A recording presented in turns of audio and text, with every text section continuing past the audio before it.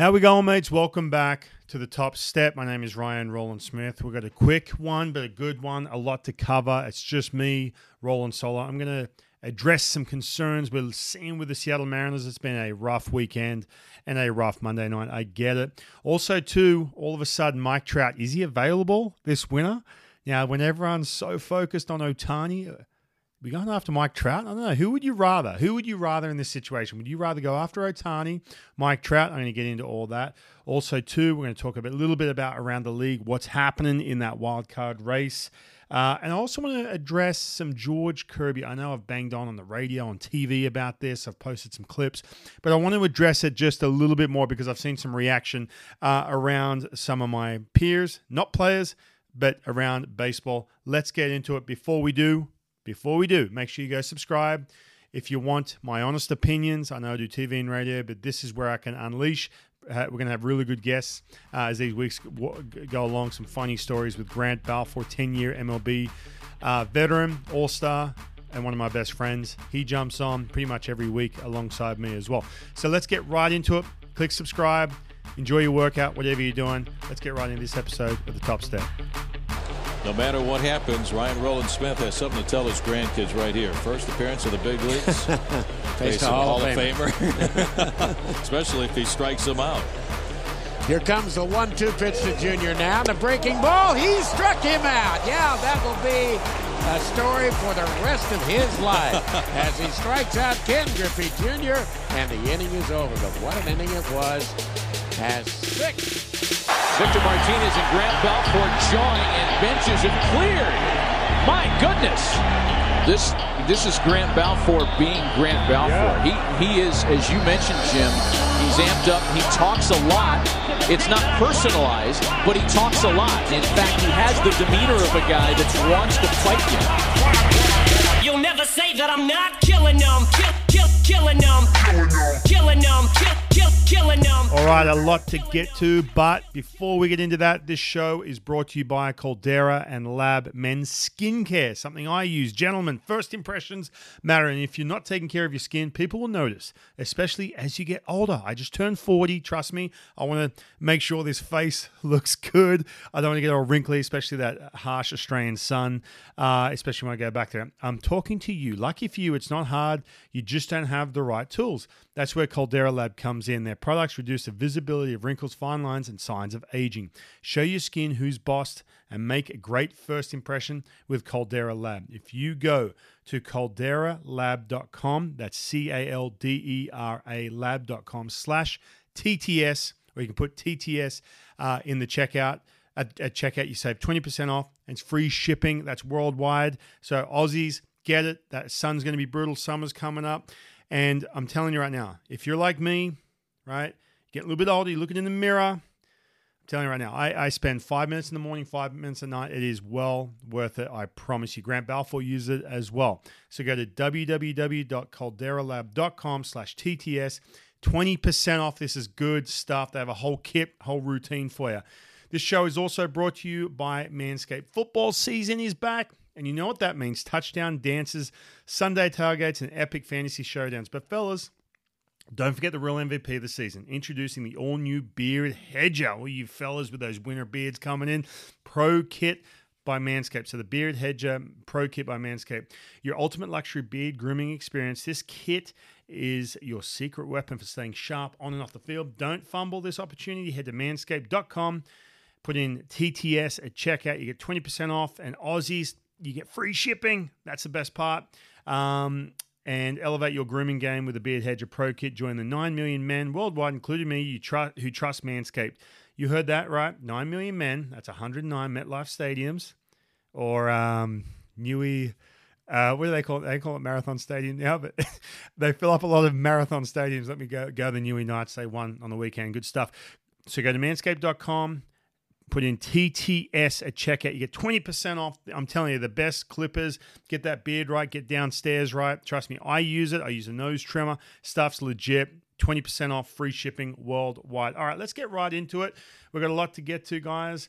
First thing I want to address, obviously I've talked about this. I spoke about it a little bit on TV, on Root Sports. George Kirby made some comments on Friday night. And if you're not quite sure what I'm talking about, all you have to do is put in on Twitter or Instagram, just put in George Kirby, and you'll see what I'm talking about. After the game, he was pitching well at the end, in the last inning, in the 7th inning. He was 90, as he says, he was 90 pitches. I think he was 92 maybe. But he went out for that 7th and gave it up. After the game, he was frustrated. I'll give him the benefit of the doubt. He was frustrated, and he was very candid about his response. He said, I wish I wasn't out there. I was 90s. I think he said 90 pitches in, going to the 7th, and someone said, well, what do you mean? He goes, well, I shouldn't have been out there. I wish I wasn't out there. All right, so you're looking at that thinking, well, hold on, what's the big deal? Now, the big deal is this, right? I've banged on about this enough, but, man, I'm telling you, those comments just don't fly, especially when your bullpen is worn out, especially when your team's in that pennant race. Your value is that high that your manager needs you out there in that 7th inning. So a lot of people, I've heard some reactions around baseball. My friends, Jake and Jordan over at Cespedes Family Barbecue chimed in on it. They said, oh, well, maybe it's good that he's being honest, this, that, and the other. Okay, sure. Yeah, be honest. Be honest all you want. I got no problem with being honest. That's fine. But understand this. When you say those things, right, if you say them to media members, you better have the same words when you're walking inside that clubhouse. When you're walking around, when you see Ty France, who plays through injuries all the time, when you got Cal Raleigh last year with a fractured thumb, still playing, didn't say a word, didn't say boo. He didn't say, oh, I went 0 for 4, I shouldn't even be out there. I've got a fractured thumb, fellas, right? Let alone getting to 100 pitches. The list goes on with players around you. Now, what he does next is so crucial. Doesn't mean he has to throw 120 pitches every time out to prove his worth. But, man, it's going to take some repairing. Now, I say this, you can look at this and say, well, his teammates should forgive him. Of course they forgive him. That's fine. But I'm talking about his perception around baseball from his teammates, fans, everything else. Because what happens is this. Young George Kirby, he's a stud, man. He is so good. He is really, really good. When you start making comments about that, there's enough people in and around the game. Still, I know it's brand new and everything's based off analytics and everything else, but the reaction you heard from Roger Clemens, Mark Mulder, Jared Weaver, some of these ex-pitchers, myself, I wasn't too happy about it either. A bunch of dudes. You know how many text messages I got on Friday night? I was watching Love is Blind with my wife, and I'm sitting there going, hold on, what's happened here? I had to quickly press pause and go on because I didn't see the post-game comments. I wasn't working that night. I was like, whoa. And then I started seeing all the reactions. Well, those same players, those peers that react like that on social, they're in and around the game. So what happens is this, man. And I say this, look, I've watched George Kirby all year long, right? He's very emotional. He's super competitive, and he's really, really good. But when you make comments like that, you basically sort of have that underlying tone that's saying, well, whatever my thought is when I get into the 7th, if I've thrown 90-something pitches and I think I should be out of there, guess what? I'm good. I'm checked out. That's what it's saying, right? As opposed to your manager saying, bro, we need you. Your value is this high. We need you in the game, right? So it does not sit well with people in the game. Now, if you haven't played, you may not understand that, but it just doesn't sit. It was a really, really bad look. I hope the next morning at Tampa Bay, he went and addressed his team, talked to the guys, looked him in the eye, and I hope he was honest. And I hope he just didn't give the old, hey, guys, I'm really sorry. I messed up, blah, blah, blah. All right, move on. No, I hope he said, listen, man, messed up, and it was a real learning experience for him. I'll give you one example, right? So last year, what am I saying? 2009, I was pitching really well. So I was getting deep into games, and I was going 7 or 8 innings. I used to run out of gas, by the way, man. I'd get to 6 innings, like, God damn, it's like a marathon trying to get through these last couple innings. 5th, 6th, 7th. For whatever reason, I just was never, stamina-wise, I could never just roll through, whatever. So there was a stretch I was going through. I was pitching really well, and I was left out there. Like, I was going well over 100 pitches. I'd love to look it up, too. As I'm talking to you, I might even try and have a glance if I can see it. But so what happened was pitching against the Blue Jays, and I was going through a great stretch, pitching well.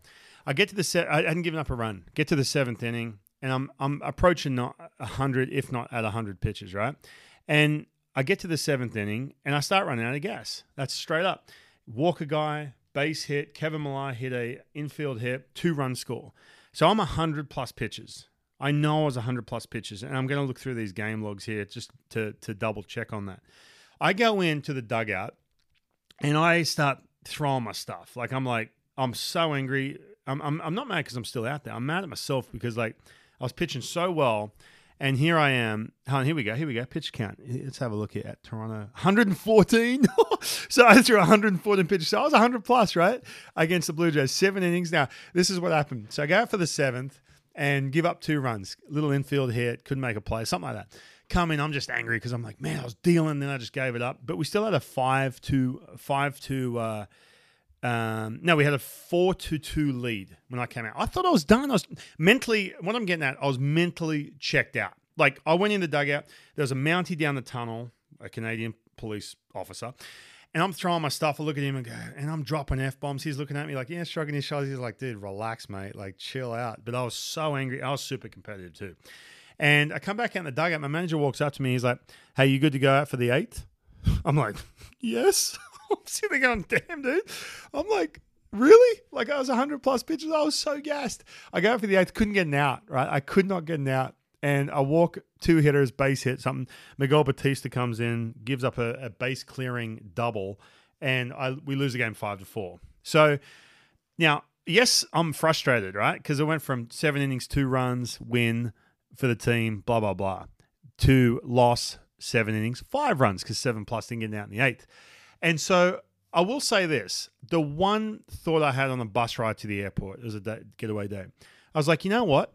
I'm at that place now in my career. I'm at that place as a pitcher that my value is so high that any other option in the bullpen, a fresh arm, and so we had some nasty dudes down there as well.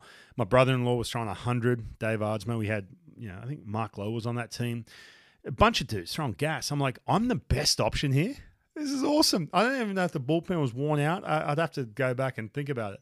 But that was my thought in my head. I'm like, you know what? That's my value. I sucked. I ran out of gas. So be it. But you know what? That's my value to this team. So in saying that, George Kirby, put in perspective, the dude's a friggin' all-star. And he's a stud. He's way better than I was when I was pitching. All right? So he has to have that mentality saying, this is my value. They're going to live and die from me. This team is going to live and die. The guys are 25 other dudes, or 27 because the rosters have expanded, are living and dying because on me. I'm the dude out there who's going to push them through here. And my bullpen's ran out of gas. That's the mentality you got to have. So that's why it rubbed so many people around the game, and that's why I got that reaction around the game that it did. It's not this, oh, well, at least he's being honest, and maybe they should have taken him out. It's not about that. The bullpen was gassed, and I'm giving you some perspective because, again, I follow this team. Scott Servais needed him out there. He knows that. Lesson learned. George Kirby's a stud. I get it.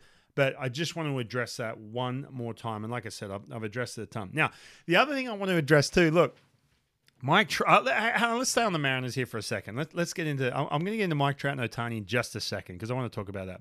The Blue Jays are surging. All of a sudden, the Rangers may have their offense back and crushing. It's going to be a tough road for these last, 18 games. Last night was an absolute killer for the Mariners for so many different reasons. First of all, they have a tight game. They crawl back in. The crowd's going nuts. Exhausting. And then on top of that, your bullpen gets roasted as well. The bullpen is dead set. And this is my case with George Kirby. The bullpen is running on absolute fumes right now. There are some dudes, first-timers. I said this back in May. Gabe Spire, Saucedo, and the like. They're having Topa, who's one of your biggest arms. They're having amazing years. They're having career years at this point. And I'm sure they're going to have great careers on top of this. But they are running on friggin' fumes, man. Not just physically, but mentally as well. You're exhausted. You grab that AL West for just a second, and you're trying to cling on for dear life. You're watching the Blue Jays. You can't help but watch what the Rangers are doing. Now all of a sudden they're about to start surging, right? You look at what the Rangers are doing. First of all, offensively, and this is what I'm worried about because you're about to go down into Texas here after you deal with Oakland, right? So, is that Rangers offense back? They scored 19 runs over the last 2 games, which is, I'm telling you right now, they can get by with that bullpen. They can take these off the bullpen if they're going to put up a 6 spot. That's what worries me. That gives Chapman a chance to crawl back in. That gives some of their other bullpen arms a chance to crawl back in. Offensively, they may be back. The Astros are that complete team. I talked about this with the Tampa Bay Rays. The Mariners ran into a complete team on the weekend after playing likes of the White Sox, the Royals, I'll even say the Reds had some massive holes. They played a complete team, and they're running on fumes when they did it. So it scares me a little bit. It's going to be a tough road. And that's where if you're a bullpen arm in this stretch, Grant Balfour's talked about this a ton, you're going to say, you know what, whatever it takes, I may never, ever get this opportunity to be in this kind of intensity ever again. I'm telling you right now, I barely was in my career. So you got to take that and say, whatever it takes, every time I go out, I am just going to absolutely find that little cue, that mental cue to make me feel like an absolute weapon when I'm out here pitching. It's going to be a crazy, crazy stretch. But the Rangers, man, they're starting to worry me again here. Corey Seager's absolutely tearing the cover off the ball. Marcus Semien, all of a sudden, has reached base 6 times out of the last 2 games, scoring 4 runs. He's starting to figure it out. So again, the team that when they're so good, the Rangers, they're built off offense. That Mariners have got to find that magic again. They've got to settle in, take a breath, go back to that different different expectation like they did coming out of the trade deadline, where it's like, maybe we're not that good. We're 6 games back from the wild card, and they're not giving us any extra pieces, and they can just take a breath, settle in, get after it. All right, let's talk about this one. The Angels have said they're willing to trade Mike Trout this winter.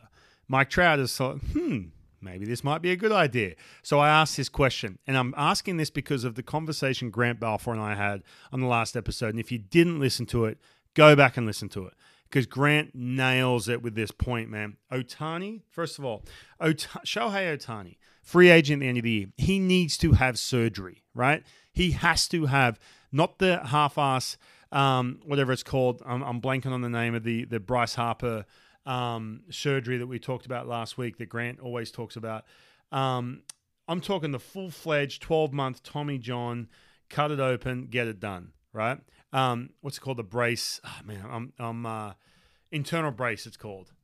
It's one that it's called the internal brace, Tommy John. It's kind of like more of a minor one where you can come back a little faster.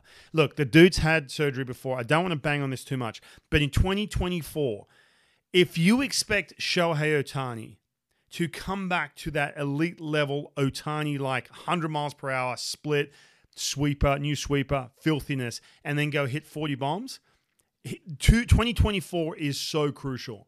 What I think with Ohtani, what's going to happen, and me and Grant talked about it, so if you missed it, go back and listen to it. He's going to come out of the gates, spring training, and want to hit right out of the gates and go, you know what, I can still do the same rehab.